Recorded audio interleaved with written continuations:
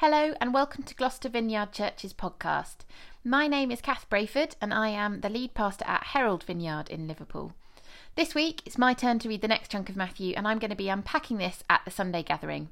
This week we'll be reading chapters 14 to 16 of Matthew and I'll be reading from the New Living Translation. So here we go, chapter 14.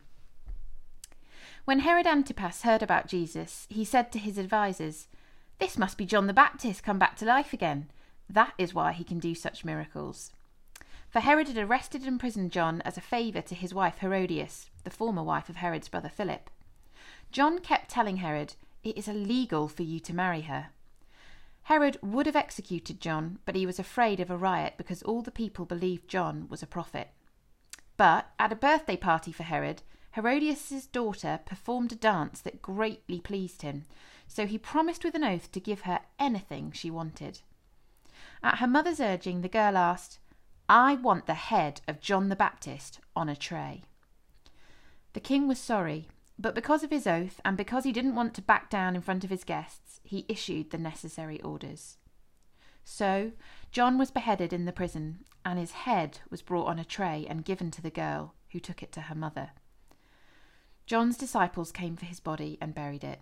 Then they told Jesus what had happened. As soon as Jesus heard the news, he went off by himself in a boat to a remote area to be alone. But the crowds heard where he was headed and followed by land from many villages. A vast crowd was there as he stepped from the boat, and he had compassion on them and healed their sick. That evening the disciples came to him and said, "This is a desolate place, and it is getting late. Send the crowds away so they can go to the villages and buy food for themselves." But Jesus replied, "That isn't necessary. You feed them." "Impossible," they exclaimed. "We have only 5 loaves of bread and 2 fish." "Bring them here," he said.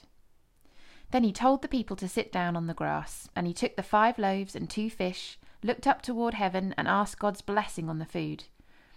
Breaking the loaves into pieces, he gave some of the bread and fish to each disciple, and the disciples gave them to the people. They all ate as much as they wanted, and they picked up 12 baskets of leftovers. About 5,000 men had eaten from those 5 loaves, in addition to all the women and children. Immediately after this, Jesus made his disciples get back into the boat and cross to the other side of the lake while he sent the people home. Afterward, he went up into the hills by himself to pray. Night fell while he was there alone. Meanwhile, the disciples were in trouble far away from land, for a strong wind had risen and they were fighting heavy waves. About 3 o'clock in the morning, Jesus came to them walking on the water. When the disciples saw him, they screamed in terror, thinking he was a ghost. But Jesus spoke to them at once. "It's all right," he said. "I am here. Don't be afraid." Then Peter called to him, "Lord, if it is really you, tell me to come to you by walking on water." "All right, come," Jesus said. So Peter went over the side of the boat and walked on the water toward Jesus. But when he looked around at the high waves, he was terrified and began to sink. "Save me, Lord," he shouted. Instantly Jesus reached out his hand and grabbed him. "You don't have much faith," Jesus said. "Why did you doubt me?" And when they climbed back into the boat, the wind stopped. Then the disciples worshipped him. "You really are the Son of God," they exclaimed. After they had crossed the lake, they arrived at Gennesaret. The news of their arrival spread quickly throughout the whole surrounding area, and soon people were bringing all their sick to be healed. The sick begged him to let them touch even the fringe of his robe, and all who touched it were healed. Some Pharisees and teachers of religious law now arrived from Jerusalem to interview Jesus. "Why do your disciples disobey our age-old traditions?" they demanded. "They ignore our tradition of ceremonial hand-washing before they eat." Jesus replied, "And why do you, by your traditions, violate the direct commandments of God? For instance, God says, 'Honour your father and mother,' and 'Anyone who speaks evil of father or mother must be put to death.' But you say, 'You don't need to honour your parents by caring for their needs if you give the money to God instead.' And so, by your own tradition, you nullify the direct commandment of God. You hypocrites! Isaiah was prophesying about you when he said, 'These people honour me with their lips, but their hearts are far away. Their worship is a farce, for they replace God's commands with their own man-made teachings.'" Then Jesus called to the crowds and said, "Listen to what I say and try to understand. You're not defiled by what you eat. You're defiled by what you say and do." Then the disciples came to him and asked, "Do you realize you offended the Pharisees by what you just said?" Jesus replied, "Every plant not planted by my heavenly Father will be rooted up, so ignore them. They are blind guides leading the blind. And if one blind person guides another, they will both fall into a ditch." Then Peter asked Jesus, "Explain what you meant when you said people aren't defiled by what they eat."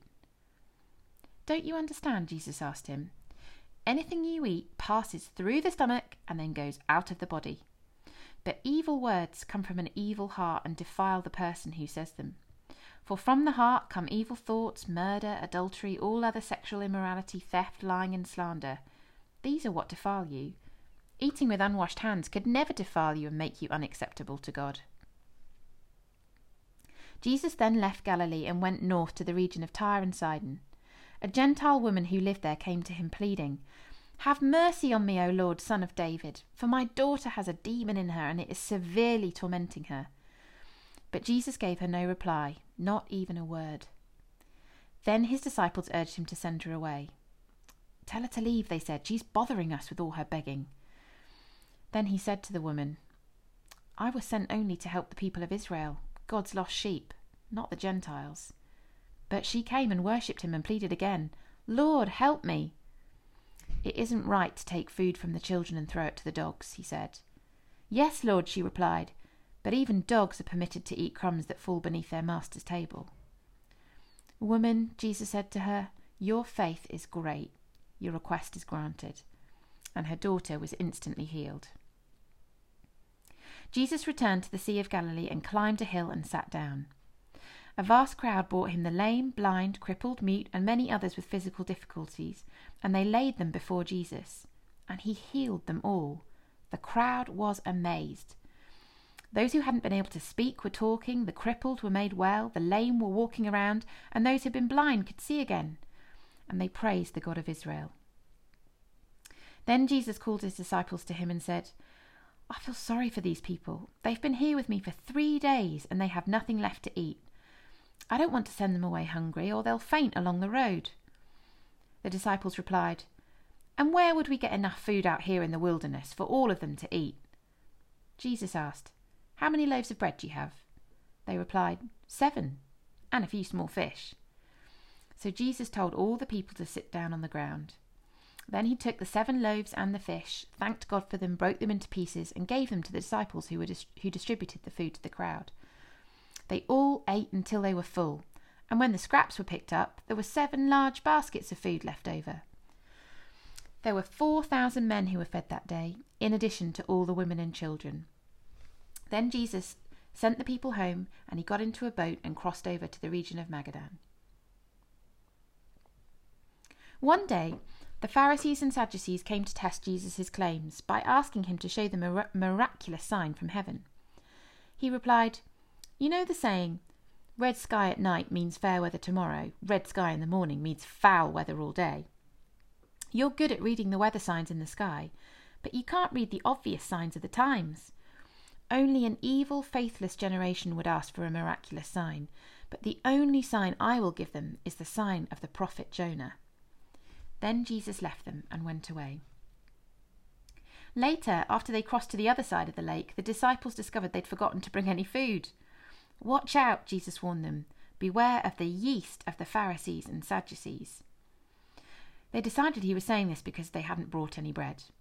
Jesus knew what they were thinking, so he said, "You have so little faith. Why are you worried about having no food? Won't you ever understand? Don't you remember the 5,000 I fed with 5 loaves and the baskets of food that were left over? Don't you remember the 4,000 I fed with 7 loaves with baskets of food left over? How could you even think I was talking about food? So again, I say, beware of the yeast of the Pharisees and Sadducees." Then at last they understood that he wasn't speaking about yeast or bread, but about the false teaching of the Pharisees and Sadducees. When Jesus came to the region of Caesarea Philippi, he asked his disciples, "Who do people say that the Son of Man is?" "Well," they replied, "some say John the Baptist, some say Elijah, and others say Jeremiah or one of the other prophets." Then he asked them, "Who do you say I am?" Simon Peter answered, "You are the Messiah, the Son of the living God." Jesus replied, "You are blessed, Simon, son of John, because my Father in heaven has revealed this to you. You did not learn this from any human being. Now I say to you that you are Peter, and upon this rock I will build my church, and all the powers of hell will not conquer it. And I will give you the keys of the kingdom of heaven. Whatever you lock on earth will be locked in heaven, and whatever you open on earth will be opened in heaven." Then he sternly warned them not to tell anyone that he was the Messiah. From then on, Jesus began to tell his disciples plainly that he had to go to Jerusalem, and he told them what would happen to him there. He would suffer at the hands of the leaders and the leading priests and the teachers of religious law. He would be killed, and he would be raised on the third day. But Peter took him aside and corrected him. "Heaven forbid, Lord," he said, "this will never happen to you." Jesus turned to Peter and said, "Get away from me, Satan. You are a dangerous trap to me. You're seeing things merely from a human point of view and not from God's." Then Jesus said to the disciples, "If any of you wants to be my follower, you must put aside your selfish ambition, shoulder your cross, and follow me. If you try to keep your life for yourself, you will lose it. But if you give up your life for me, you will find true life. And how do you benefit if you gain the whole world but lose your own soul in the process? Is anything worth more than your soul? For I, the Son of Man, will come in the glory of my Father with his angels, and will judge all people according to their deeds. And I assure you that some of you standing here right now will not die before you see me, the Son of Man, coming in my kingdom." Okay, that's it. I hope you can join us this coming Sunday as we unpack those chapters and see what God has to say to us. You can find all the details about how to join on the website www.gloucestervineyard.org.